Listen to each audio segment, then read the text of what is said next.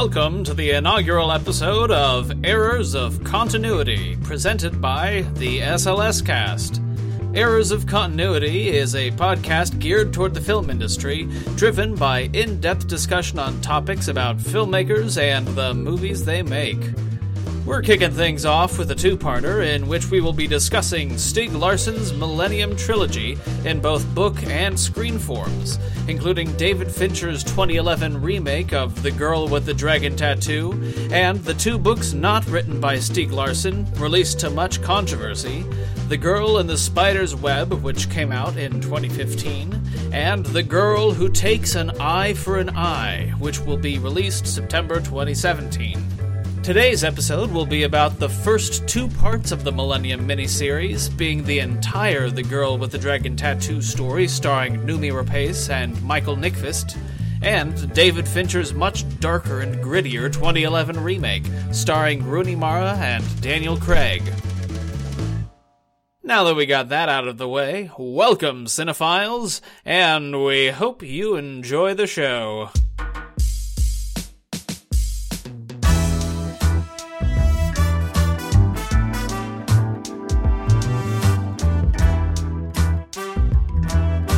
Your Errors of Continuity hosts are Matt and Tim from the SLS Cast. I am Tim.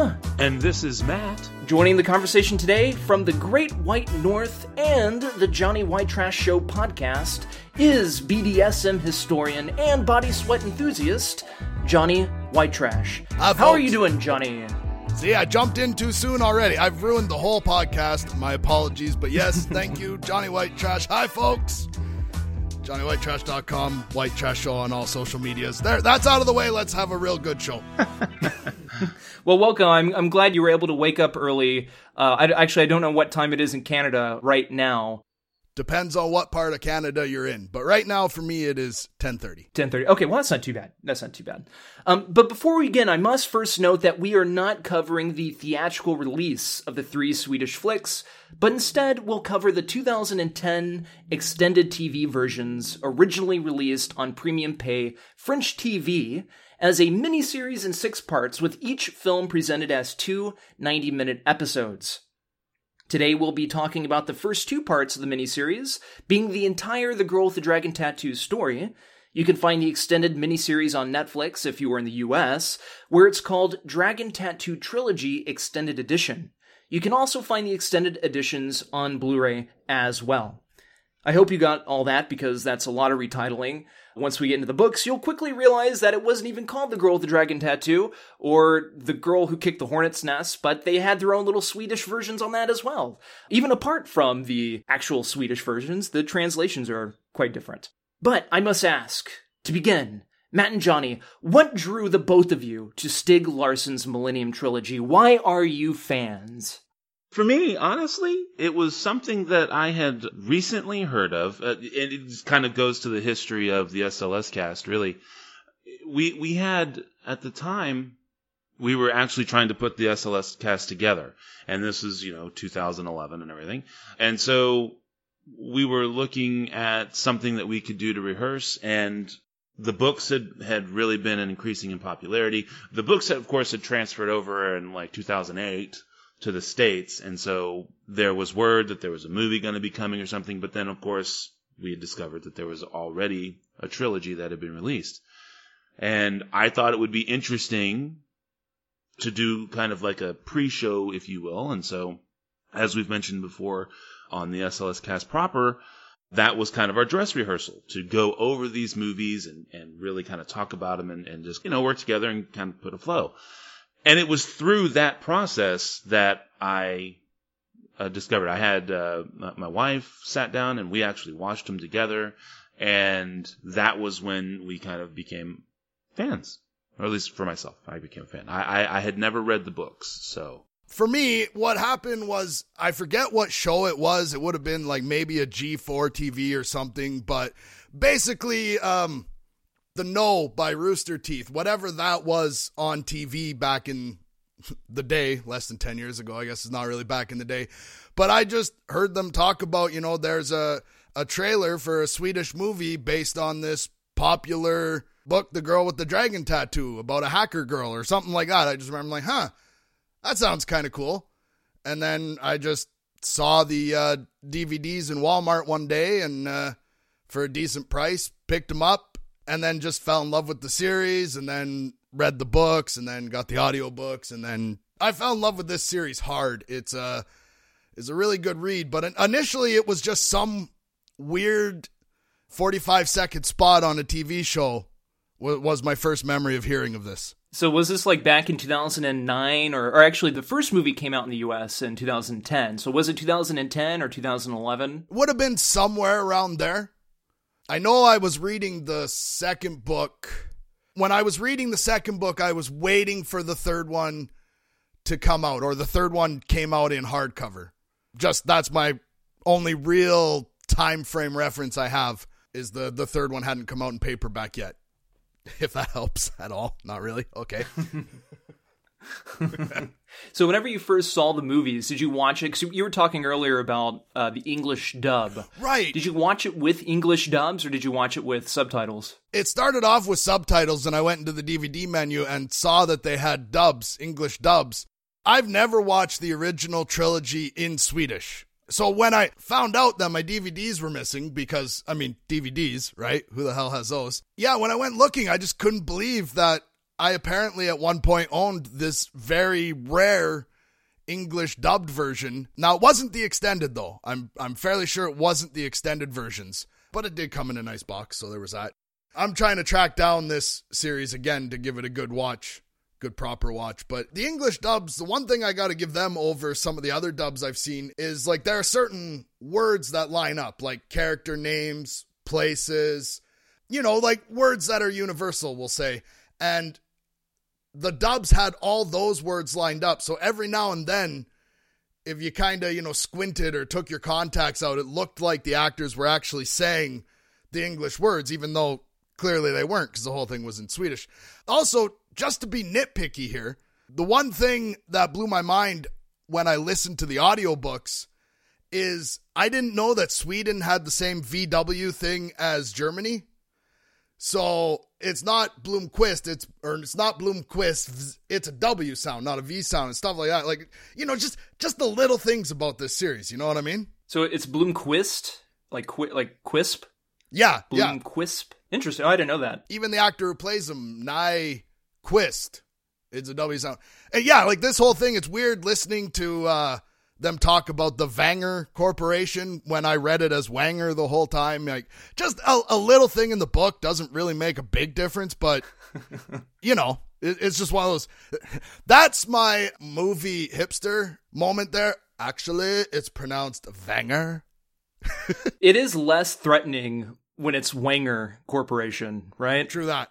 Moving on to a little bit of background to set up more background. Stieg Larsson had finished writing the first two books of the Millennium Trilogy and most of the third book before initially submitting those books to the publishers in Sweden. A publisher for Expo, which was the magazine for the Swedish Expo Foundation, both founded by Larsson to, quote, counteract the growth of the extreme right and the white power culture in schools and among young people, end quote. That publisher had recommended Larsson to the publishing company Nordstedts Forlag. I'm pretty bad at pronouncing most things in a foreign language, but definitely Swedish. It's a Nordstedts Forlag, Nordstedts Forlag. And they would release the first trilogy in Sweden. Men Who Hate Women came out in August 2005, The Girl Who Played with Fire in June 2006, and The Air Castle That Was Blown Up in May 2007. The English versions were released as The Girl with the Dragon Tattoo in January 2008, The Girl Who Played with Fire, and The Girl Who Kicked the Hornet's Nest both came out in 2009. Larsson had begun writing these books in the summer of 2002 and would die suddenly from a heart attack on November 9th, 2004, just 9 months before the Swedish publication of the first book, and 3 years and 6 months before the release of the first movie.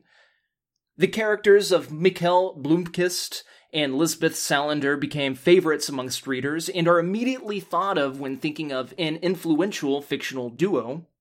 When I hear Salander, I immediately think of an antisocial young independent woman in her mid-20s wearing tight black clothes, piercings, and metal jewelry, living in a dark and secretive past. But she's smart, and with a photographic memory.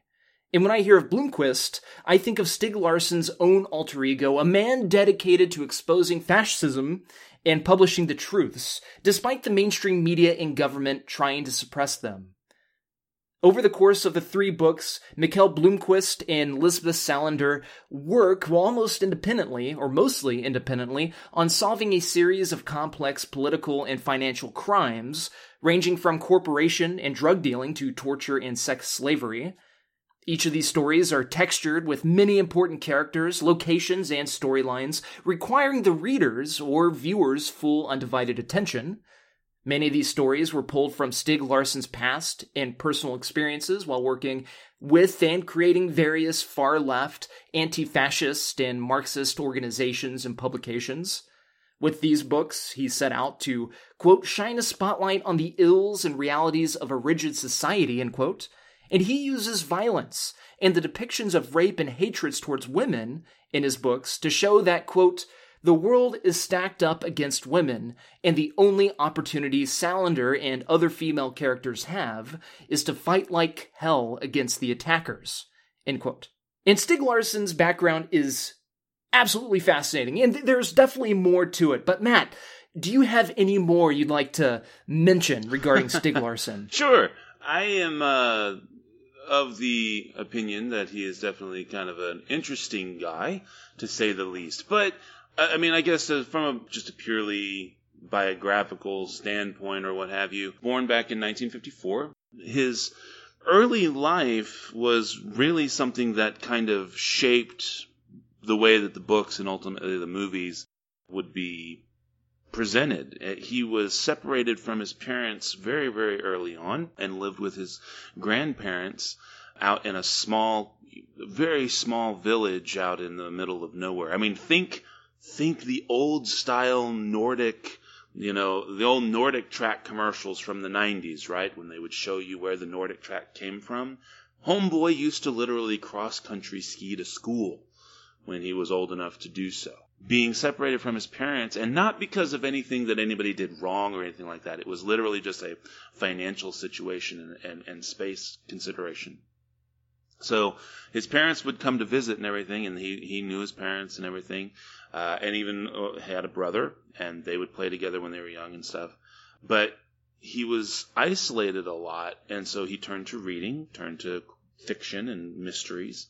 And the setting, the northern setting, the Swedish mountain-esque setting of Dragon Tattoo is from that time in his life when he was, when he lived in an area that was as pretty as a postcard growing up. He started writing when he was very young. Given the talent that his parents saw in him, he was actually given a typewriter for his 12th birthday. So this is a guy who was shaped to write from a young age. And yet what's interesting is that as he grew into adulthood, he never really got beyond the potential stage. And while, ultimately he has been proved successful as far as this particular trilogy is concerned, a lot of what grew into the trilogy, or just even into the first book, if you will, came from his romanticizing and projecting his own ideas of what he thought he should be. This is a guy that struggled. He worked basically for the Swedish version of the Associated Press, and in the course of 20 years really only had like 25, I want to say it was about 25 articles that he wrote that were of any considerable depth. Okay, he did lots of work. It wasn't just, he wasn't a bad employee. He was a crusader for all things left, politically speaking. And not to confuse the American left and right with Swedish left and right, there are some similarities. But for them, the far right is literally neo-Nazi. So, he was always a crusader for fighting for freedom and democracy and things of that nature. But while he was a crusader for that, he was not exactly successful. And so when all of these things translate into his books, all of a sudden Blomkvist is this successful writer with 21,000 copies, weekly going out. And he's, not necessarily that he's good looking or anything, but I mean, he's almost this personification of everything Larsson wanted to be professionally.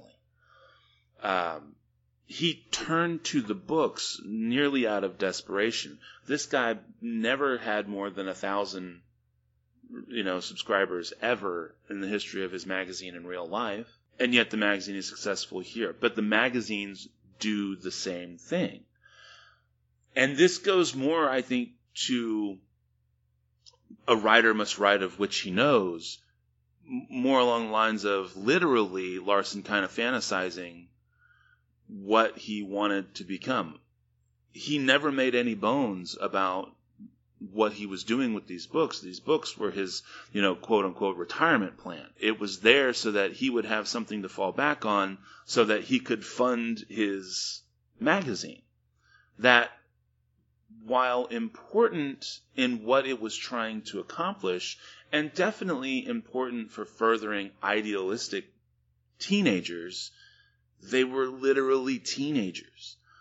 And when you balance this stuff, honestly, I'm more interested in this stuff now based on his failures in life that led him to write these books, which were only, in the ultimate irony, were only published after his death. Now, he did get the book deal before he died, but there was still no guarantee that these things were going to sell.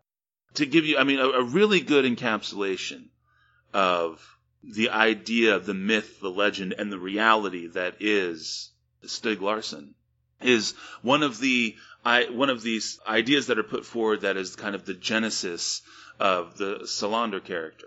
When Larsson was young, he saw some of his friends, I don't know why he would say the word friends, but he saw some of his friends gang raping this girl, and he did nothing to stop it. And he went and, asked this girl to forgive him, and she said no. And this girl was supposedly named Lisbeth. That story was later, shall we say, downplayed by Larsson, and then later also attributed to being nothing more than fiction in and of itself.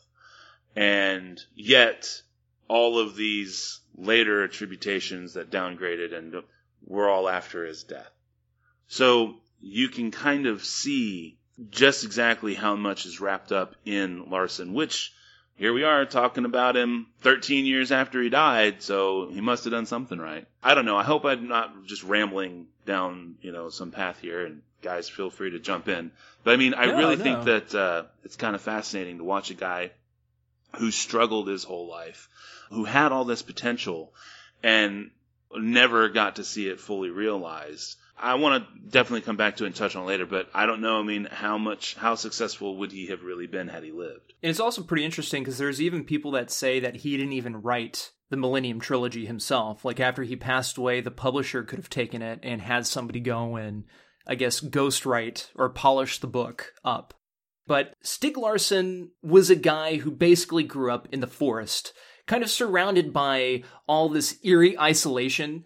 It's very fascinating, and I believe, Matt, I was kind of reading from the same articles that you were, and I came across this Rolling Stone article where it said that as a boy, and I'm going to quote this article, it's from 2010 in the magazine, but it was republished online in 2011. It's available now, so you can go look it up. But it says, as a boy, Stieg lived in his grandparents' cottage in the woods. At the time, an old Swedish law was still in effect that barred children from attending school until they were 7. Written a century earlier, the law was intended to protect little boys and girls from being devoured by wolves while they were walking through the forest on the way to school. I guess growing up in Sweden, one of the things that he wanted to bring to the forefront was that oftentimes when people think of Sweden, especially outsiders, we think of this fairy tale place. Every town in Sweden is this fairy tale cottage area where everybody's happy, the air is fresh and clean, everybody is pleased to see one another. Everybody's cooking, everybody's having a good time, yada, yada, yada, yada. Just the fairy tale train of thought. But with these stories, he really wanted to bring to the forefront that there was this underground scariness in the form of far-right fascism and neo-Nazism, that there were a string of murders from the far right that were carried out on the suppressors. And it's just very entertaining and absolutely fascinating. Moving on to the first book and the first movie, The Girl with the Dragon Tattoo, that's the US release title. The book came out in Sweden in August of 2005. Its US release was January of 2008. Movie release in Sweden was February 27th, 2009, and its US release was March 19th, 2010. Part 1 of the miniseries was released on that French pay TV channel, I forget what it was, on March 20th of 2010, and then Part 2 came out the following week on March 27th of 2010. It was directed by Niels Arden Oplev, screenplay written by Nicolas Arcel and Rasmus Heisterberg. It stars Michael Nyqvist. Yeah, I was trying to make sure I said it right, since Johnny knows the correct so I'm doing this weird stopping just to make sure, but I think I kind of said it. Michael Nyqvist and Noomi Rapace. With a budget of $13 million, it reached a worldwide gross of well over $104 million. In the US, it garnered more than $10 million during its limited release in only just 202 theaters. Again, that was in the US. So the first one, I will say, did much better than the 2 Swedish sequels that came out after. Matt, would you like to give a little brief synopsis? I guess theoretically they're both the same, the synopsis for both. All right, so Michael Blomkvist is, or Blomkvist, depending on where you're at, Blomkvist, whatever the fuck you want to say. Michael Blomkvist is a Swedish publisher, works at a magazine called Millennium. He has just lost a libel case against a wealthy billionaire, right? Because billionaires aren't wealthy, whatever. Wealthy business magnate.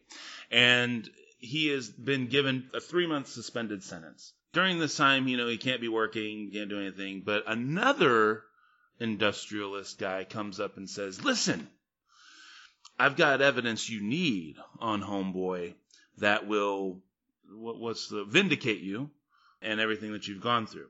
And I will give you this information if you will do something for me.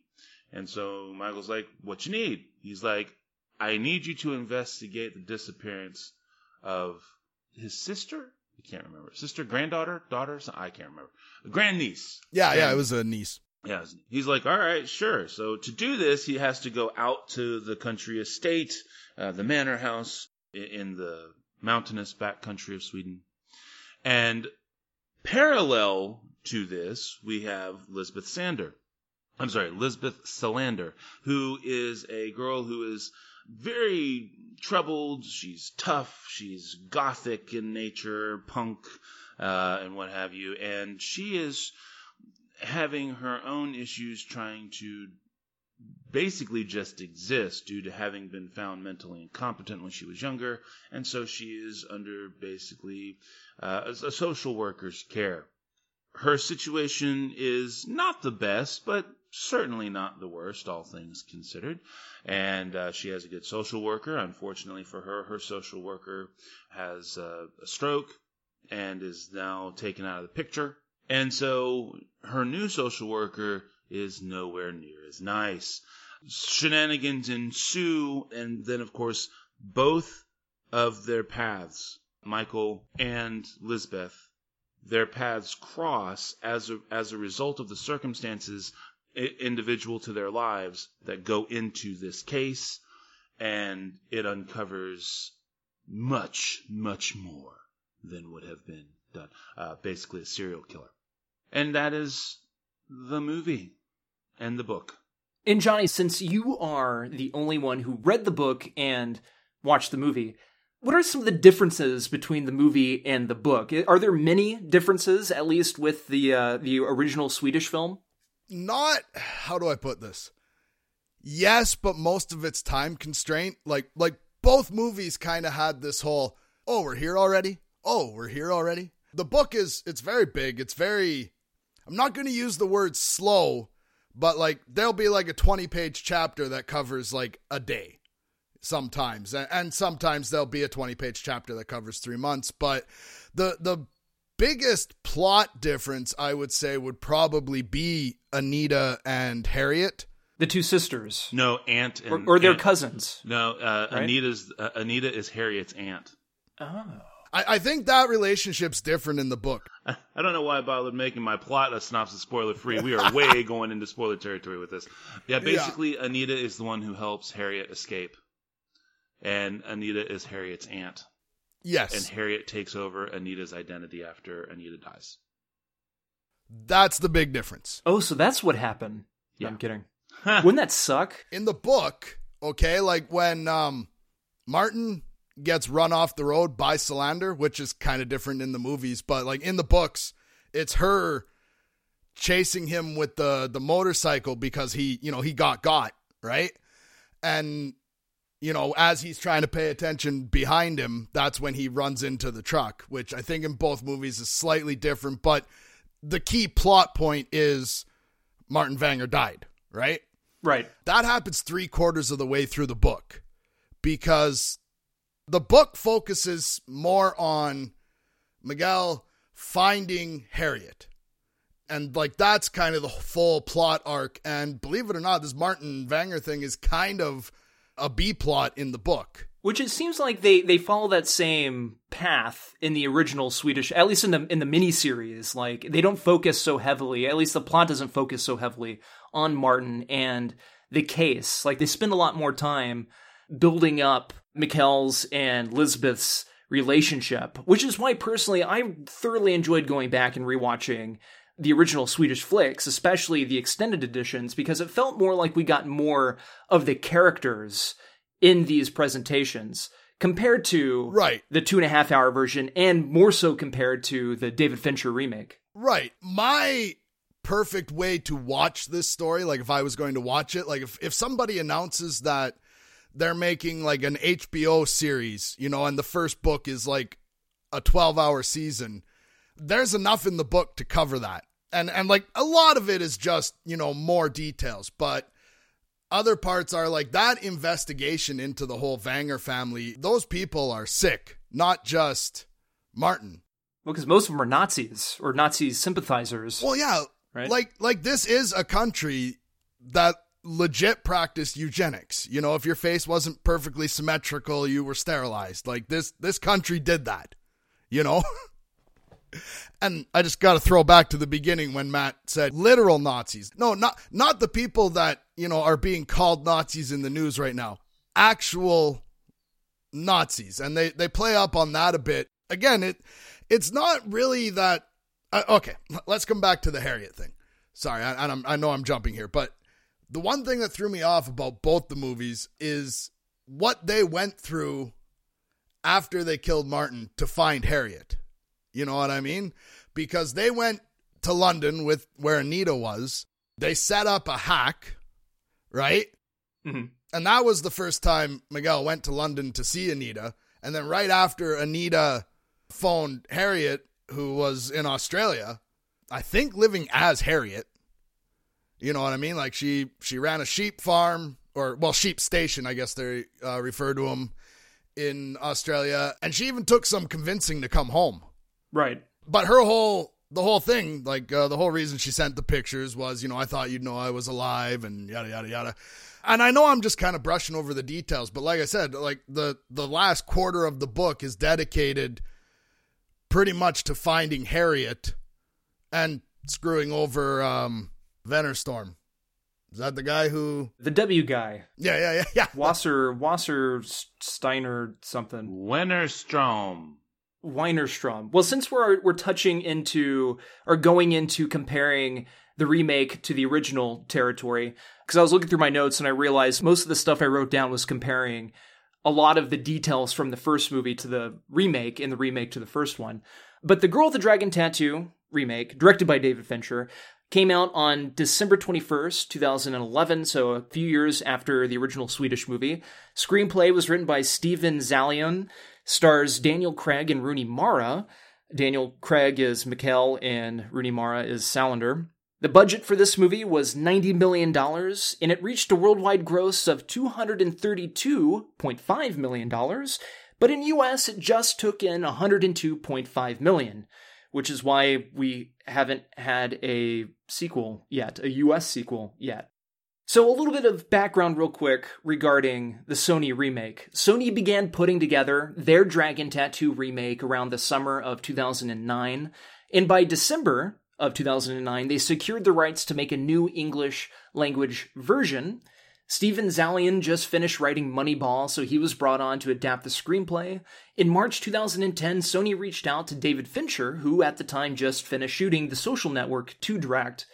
Fincher, along with producing partner Sean Chaffin and screenwriter Zalian, they managed to cut 350 pages of Larsson's book to focus on the story of Blomkvist and Salander, and it took 2.5 months of research for an actress to take on the role of Elizabeth Salander. Well, it didn't take 2.5 months of research. It just took a 2.5-month search for an actress to take on the role of Elizabeth Salander before settling on Rooney Mara. But Daniel Craig was quickly secured to play Blomkvist. Fincher had cast Rooney Mara in a bit part in The Social Network, where she played a very feminine and warm character to offset Jesse Eisenberg's very cold, chameleon-like portrayal of Mark Zuckerberg. At first, Fincher didn't think Mara could be convincing as the non-feminine, antisocial, and deeply troubled Salander. Other actresses, such as Mia Wasikowska and Ellen Page and Emily Browning, were reported to be up for the role of Elizabeth. But it ultimately went to Mara, who convinced Fincher in the studio that she could pull it off. Production began in September 2010. They shot in Sweden and Switzerland, Norway, UK, and on various sound stages in Los Angeles.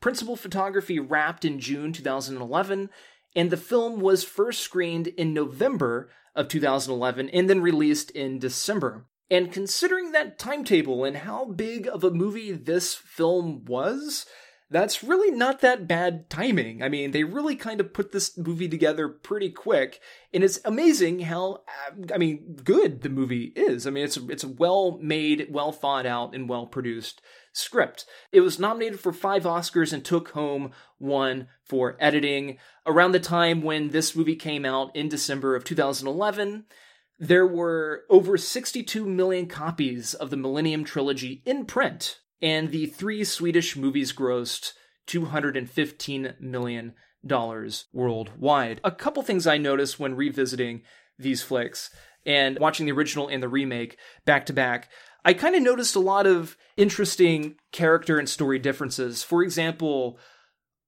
in the original Swedish version, it turns out Blomkvist knew Harriet when he was a child. Harriet used to be his babysitter when he was a kid.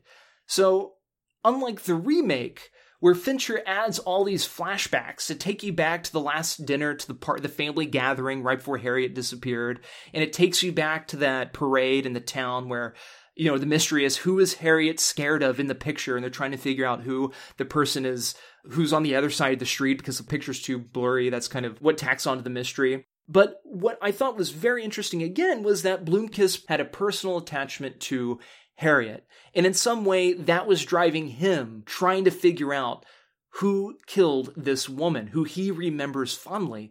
And that makes a little bit more sense to me. Like, he is kind of obsessed with it because he does have that personal connection. I was just curious, what did you guys think of it? Like, I don't know if that was in the book or not. It sure as shit isn't in the remake. That's what I was going to jump in with. In the book, it's kind of halfway in between those. Harriet used to babysit him when he was a child, but he doesn't remember her at all in the books, is how they went with that. Oh, really? So is there like a narration in the books where the narrator tells you that she was his babysitter? No, that in the books, it comes up during the first meeting. That's one of the things Henrik tries to use to entice him, Miguel, into doing the investigation in the first place. Interesting. You remember her? She babysat you. Remember? See? Well, did she have like that necklace thing that he kept remembering at all? No. Necklace was not in the books. But that is pretty interesting, though. Like, to me at least, it seemed like the liberties they took for the Swedish movies, they were still acknowledging the books and building off the mythology of the book. And the little character and story elements that they added works because it still fits within the realm of the books. Matt, was there anything you noticed that you thought was interesting or different than, I guess, what you ended up seeing in the remake? Well, the remake, okay, it's interesting because I kind of have... I'd never really watched the remake until this. So, I mean, jumping on board 6 years late. But I think Sony miscalculated the value of the Swedish films when they did the remake. We had kind of hit this kind of weird cultural milestone where people were really willing to look into other people's cinema, other countries' cinema. And this was also at a time when BBC programs were really starting to filter into the United States. The BBC channel and cable was getting really big. Doctor Who was all over the place. Stephen Fry is on PBS now. There's all sorts of stuff. So we're getting kind of this flood of European culture. We're also 3 years on the backs of the books that had come out in the United States, which is an incredibly fast time to go from book to movie in that day and age. I know that there are certain things that are written in mind for the screen now, but just even 6 years ago, that was relatively unheard of to have a book to movie adaptation so quickly. And yet it was also because of that, people were like, oh, wow, wait a minute. I just read these fantastic books and there's already a movie for it. And the same people who were reading the books are people overall more inclined to at least try and put up with a subtitled movie. And then, of course, as Johnny pointed out, there is even a dubbed version. So you have this movie that comes out that is slickly made as an American product. And honestly, if no one had ever read the books and no one had ever seen the movies, I think Dragon Tattoo Remake is very good. On its own, as an individual movie that launches a story, it is good. The problem is it doesn't quite undermine itself against the earliest Swedish stuff, but the Swedish stuff was good enough on its own that it didn't really need this remake, which I think is ultimately going to go into, when we get there, why they're just jumping to the fourth book to kind of start over again. The movie is I would say that the 2011 version is tighter, but the 2011 version also benefits from not being pared down. As we know, the original theatrical release that you and I covered back in 2011 is pared down from 3 hours. They put it from 3 hours down to to basically 2. So, I mean, they're cutting out over an hour's worth of content.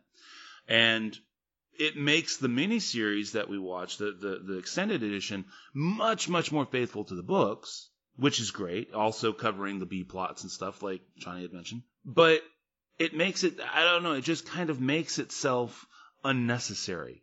And that's kind of how I feel about it. As a standalone movie, it's good. But against the backdrop of the previous movies and the books themselves, I can see that the timing was just bad. I think if nothing else, they should have waited another 2 or 3 years for all of the fanfare to have died down, if nothing else than from the 2009 movies, so that there was a renewed interest in people going to see it, because it just didn't make enough money, despite the Academy Award nominations, despite the good performances, despite the fact that it's slickly done. It was just too soon, and it was too easily identifiable against a really good foreign version.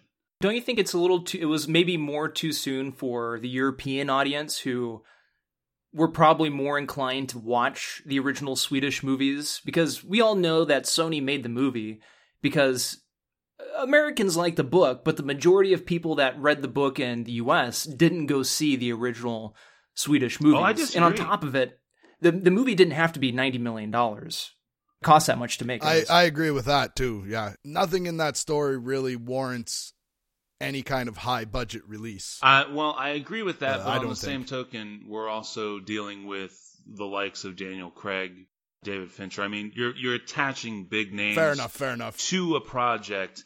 And honestly, I think that hands down just hands down production values, there is a much better veneer to the 2011 movie than there is to the 2009 movie. Where I think... Totally. But I still maintain that even with the extended edition, and I gotta say, as much as I can appreciate what the extended editions have done, especially as we get into the next, and into part 2 of the show here, into the next episode, I don't think it helped. Because... Really? Yeah, because the movies... Okay, you guys know me. I am always abhorrent of remakes nowadays because they just butcher the books, and we need more great television-style movies like Game of Thrones and stuff like that. So I was orgasmic that they have these extended editions that really go into and expand on the themes of the books and really put a lot more out there that was from the books into the trilogy. I think it's great.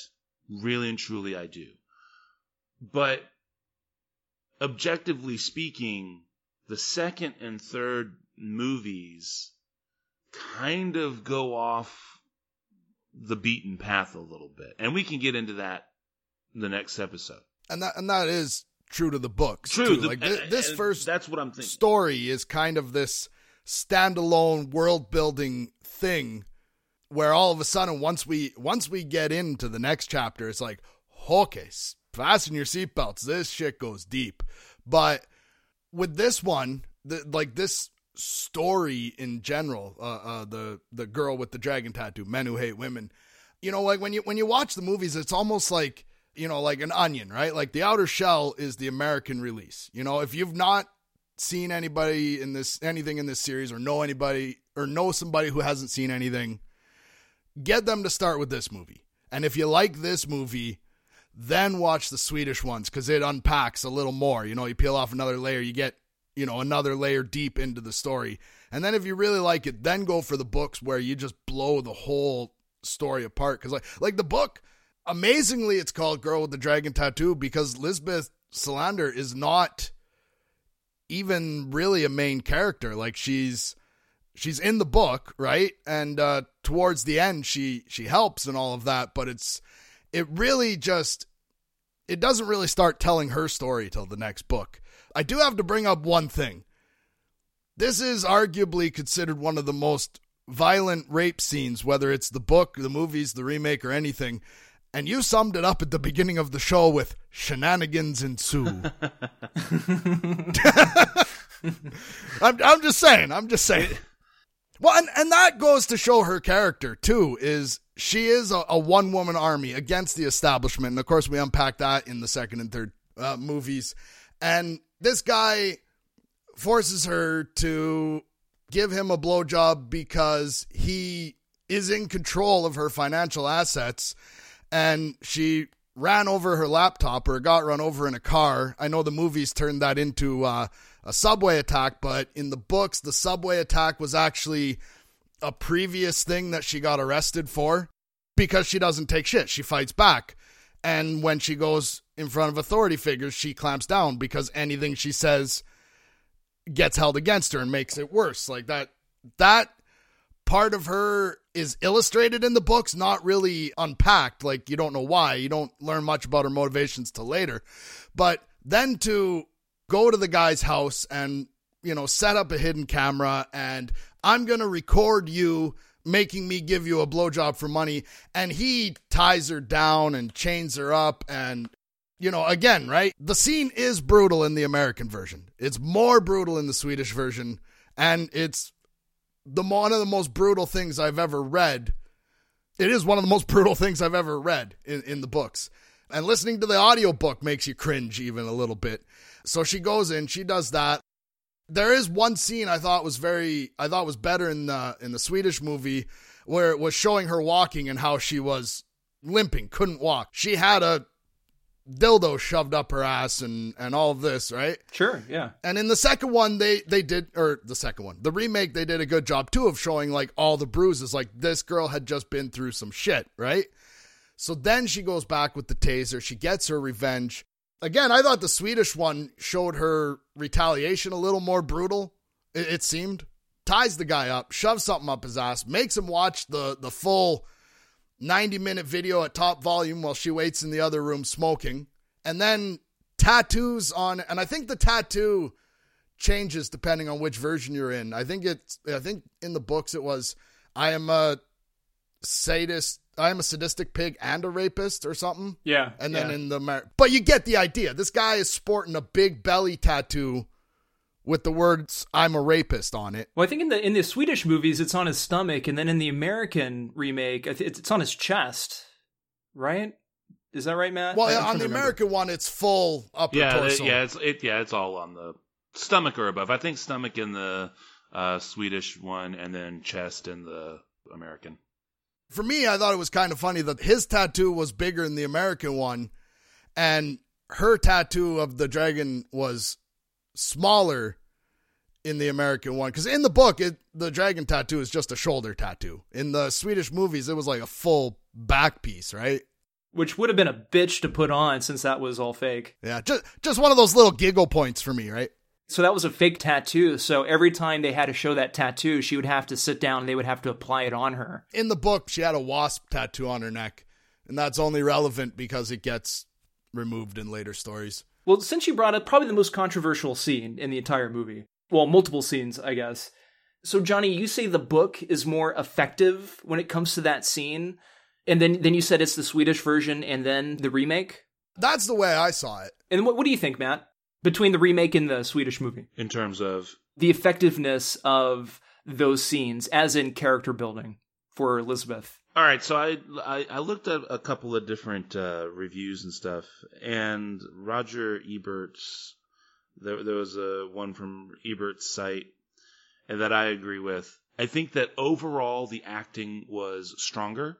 That's not to say that Nyqvist and, not Mara, but Capace are not as good or didn't get better or whatever.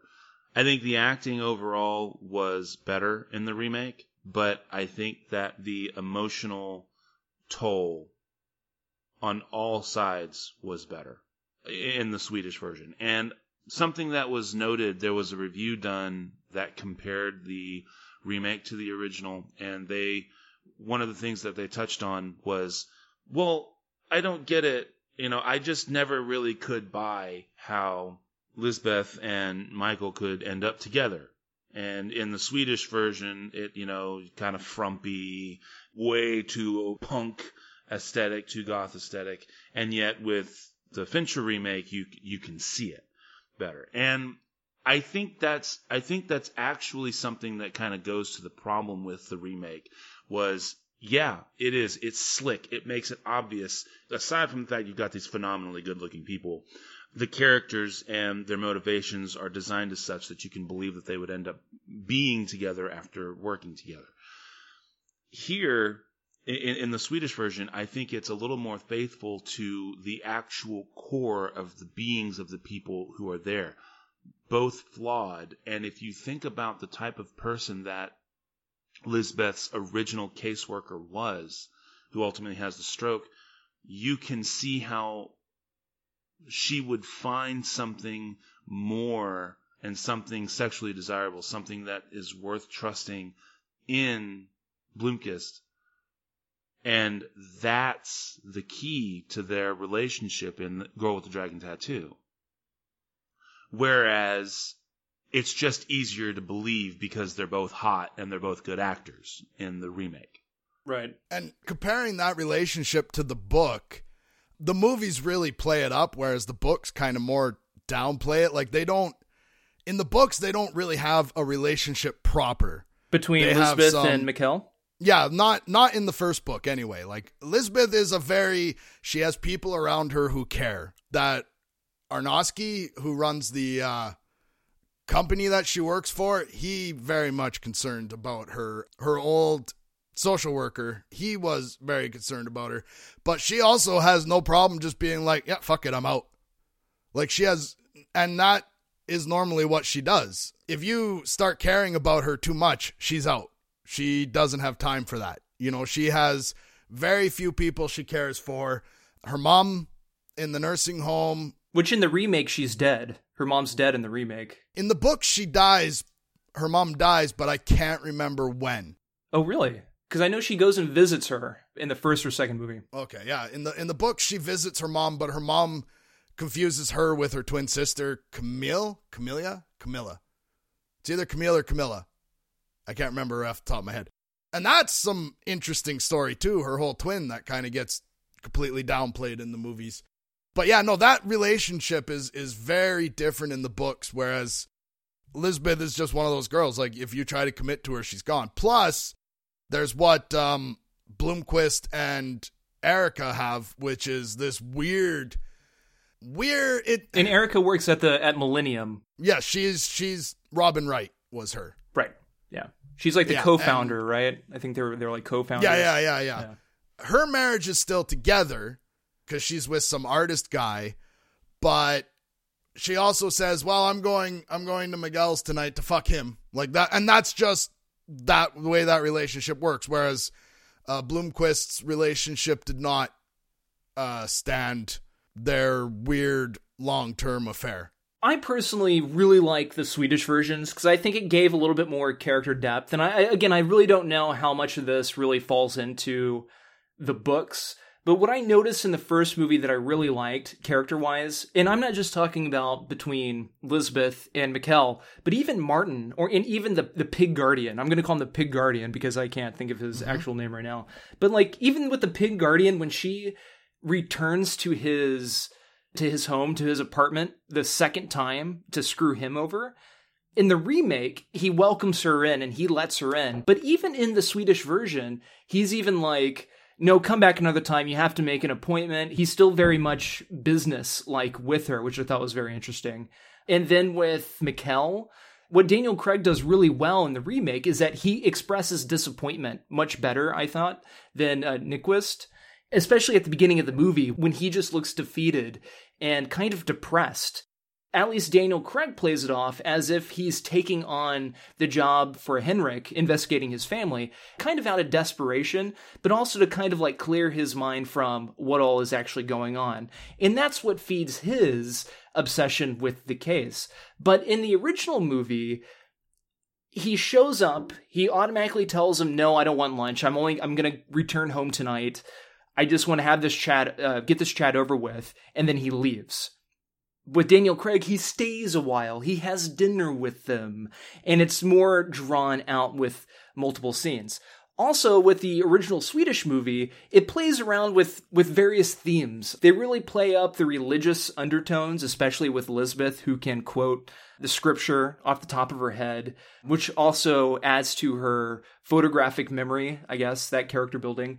And also the heavy anti-fascist and Nazi undertones as well. I thought the Swedish movie handled all that stuff really well. Now, in the books, Johnny, is Lisbeth religious at all? And do the books play up the anti-fascist and Nazi undertones? Yes, very much a lot. But it's weird because they play it up in all the Nazi stuff and all that stuff. It's not played up for shock value. It's very matter of factly put in the book. Like, this is just part of life. And I think the way it's written, it leads to me to believe, like, in Sweden, like, you throw the term Nazi around, like, that's just a political party. Like, it doesn't seem like it's quite got the same stigma it does here. But the original meeting between Wenger and Bloomquist it's a very interesting situation because, like, he doesn't want to go in the books. Like, he doesn't want to go. He basically kind of gets talked into it with the carrot at the end of the stick being whatever he has on Venerstorm. The guy who totally screwed Bloomquist over. Like that, like Bloomquist, when he walks out of the court at the beginning, like that is a man who just got. He got played. He knows he got played. He knows he lost, right? He knows that there was a story there, and that comes back to it later. But yeah, it really just played out differently in the books, that the reluctance of Bloomquist to start or even do anything. Because originally, like, the contract was like, okay, you do this for 1 year, you make, 2.1 Swedish kronar, and if you don't find anything at the end of the year, you go. If you serve your sentence in the middle of that year, so be it. You just do that, right? And yeah, the guys was supposed to be, the company, family history, and then with the Harriet thing as a side thing. Getting back to what you were saying about the religious themes. The religious themes didn't really show up until Bloomquist's daughter showed up for a visit and said, hey, why do you have those scripture quotes on your wall, right?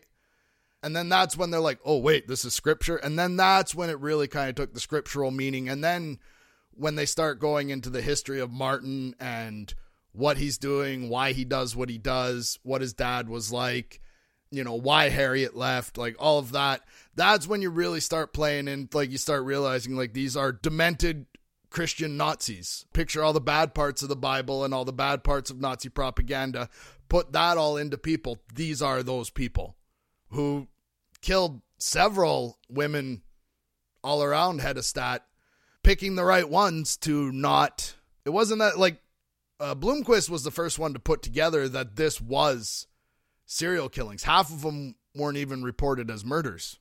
Right. You know what I mean? Yeah, I kind of trailed off there. I'm trying not to deal with too much at once. You know what I mean? Yeah, no. I mean, it's a hefty, if anything, this goes to show that it's a very hefty story. And these movies really add a lot to the discussion.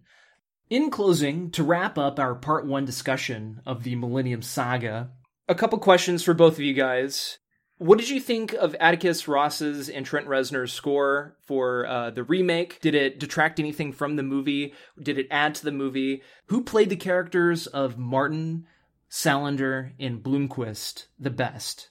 And what did you think of the stylization of Fincher's remake? Did it take away? Did it add anything to the movie? Because part of the $90 million budget went towards a shit ton of effects. CGI, a lot of CGI and a lot of green screen was used to tie scenery together. Most of the cold and snowy locations were not even as cold and snowy as they were. In fact, most of the snow that's blowing on screen is CGI snow. And they added a lot of mats to make snow, like around the Wenger's home and property and whatnot. So a lot of that was simulated. So, yeah, I mean, what did you guys think? Go ahead, Johnny. Oh, yeah, that's a lot to unpack. Let's see if I can get this all. I'm going to start backwards. Did I like Fincher's movie? Yes.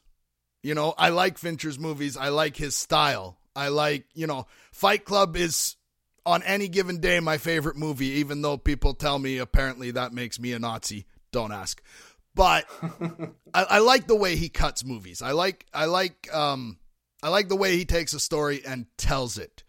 I think the reason I like the Swedish ones better, though, I think you're dealing with a time constraint. I think like if Fincher could make this for whatever reason a 4 or 5 hour movie, I think it would be even better. Just because of all the story beats that are in there that are interesting, but Fincher did hit all the essential plot points. The soundtrack for me, when Reznor does a soundtrack to a movie, if I know it's him, I guaranteed have to watch that movie twice now because it does detract because I'm a huge Nine Inch Nails fan. I really like the soundtrack, but I like Nine Inch Nails and I like them enough that it will distract me personally from a movie. Who played the characters better? I think Daniel Craig played a better Bloomquist, but Noomi Rapace, I think is how you say it. Mm-hmm. I liked her Lisbeth better. And it wasn't really that I thought anything was wrong with Rooney Mara. What was the other girl's name? Rooney Mara. I didn't think there was anything wrong with it. I just, two people did it and one has to be better, and I like her. I also liked her when she came over and did Prometheus as well. Noomi Rapace. Did I get it all? And Martin, the character of Martin. Martin, again, when you read about him in the book, the guy who played him in the American one played him totally wrong. Like in real life, right? Like if you're just dealing with this guy, he seems nervous and weird and withdrawn and almost scared of everything, like he wasn't outwardly aggressive except for when he was beating up women. You know what I mean? Mm-hmm. So, both of, I think, for some reason, I'm having trouble placing the Swedish Martin right now, but I don't think I don't like the way the American one was played in relation to the book. Right. If you look at the movie as a whole in and of itself, I think it worked because you didn't have as many scenes to build his character, so it didn't make as much sense to have this nervous, weird guy all of a sudden kicking ass, right? Sure. The one thing I want to say that did it feel like to you guys the remake was supposed to be present day? And the reason I ask is, to me, this story is very time sensitive, and I think that's a lot of the detail that they go into in the book. I like it more as a time capsule. I don't think I really like it as a present day story. Or am I the only one who thinks that, notices that? I did not notice that as much, personally. Yeah, but I mean, especially if they're supposed to be born, if Harriet and them are supposed to be born in the 50s and the bulk of the past takes place in the 60s. Yeah. I guess it does. I guess the present day stuff, it does have to take place at a specific time. But I think even in 2011, it still works. Maybe. I guess what it is they go into a lot of details about Lisbeth's hacking software. Yeah. Basically, Stieg Larsson unknowingly invented malware because it kind of was describing what malware is without there really being mainstream malware yet. You know what I mean? That must have been all the stuff Fincher cut out. Oh, yeah. There's, again, right? Some of it's is this important to the story, right, or is this just details I like because I'm fascinated with these characters? Matt. Yo. Your final thoughts. Let's see. The score, honestly, the score was just fine in the Swedish one. I don't have anything against Nine Inch Nails, Trent Reznor, or anything like that. That was all fine. But again, I think that just goes to the, has to be American slick. We got to put that Hollywood veneer on it. I think it worked. It was fine. But I don't really have, No preference, I guess. Yeah, no real preference there. In terms of the characters who did them better, I kind of like Nyqvist's version of Blomkist better, but I actually like Runa Mara's Lisbeth better. I don't know. For me, she just felt more natural at it. And again, absolutely nothing wrong with Noomi Rapace's version, but much like Johnny, if you're going to pick one, that is where I fall. Other than that, definitely glad that we're doing this wonderful little experiment and with this specific trilogy, bringing us back to the beginning, to the roots, as we plant seeds of something new. The roots. I'm just very happy to be here because I'm enthralled with this story, and I get to finally talk to people about it because I'm alone. I don't even have the books right now. Because you're alone? Because you're stuck in the secluded Swedish cabin and you can't go outside because of the fear of wolves eating you? Well, I do live in Canada, so that's a thing. Actually, I don't even have the books right now because, like with all my favorite books, I try and lend them out as much as possible. To spread the word. But yeah, no, I've realized I love this story and I used to have a lot of stuff. Now I'm actually searching Amazon to find all the good physical goods I used to have because I mean, physical, who the hell does that in these days? But anyway, what I'm trying to say is thank you very much for having me on this show as part of this experiment. Of course.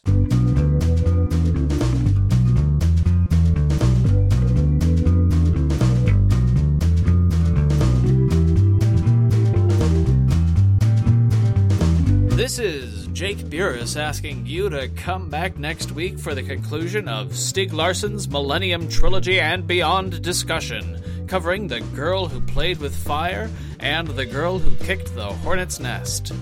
We'll also touch on the 2 Lisbeth Salander novels not written by Larsson, The Girl in the Spider's Web and The Girl Who Takes an Eye for an Eye, and Sony Pictures' upcoming reboot with the first adaptation of The Girl in the Spider's Web. We hope you tune in. Shaving Mirror and Hustle are the tracks featured on the program and are brought to you by Kevin MacLeod at Incompetech.com. That's INCOMPETECH.com. The guest for our inaugural episode, again, was Johnny Whitetrash, and you can find him over at JohnnyWhitetrash.com and on Twitter at WhiteTrashShow.